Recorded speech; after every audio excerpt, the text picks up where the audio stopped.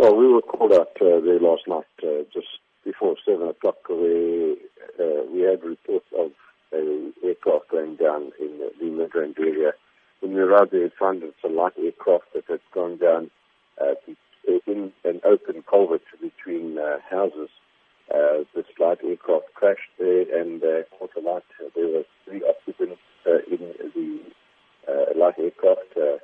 They obviously managed to get free from the burning wreckage, but all of them had sustained very critical injuries.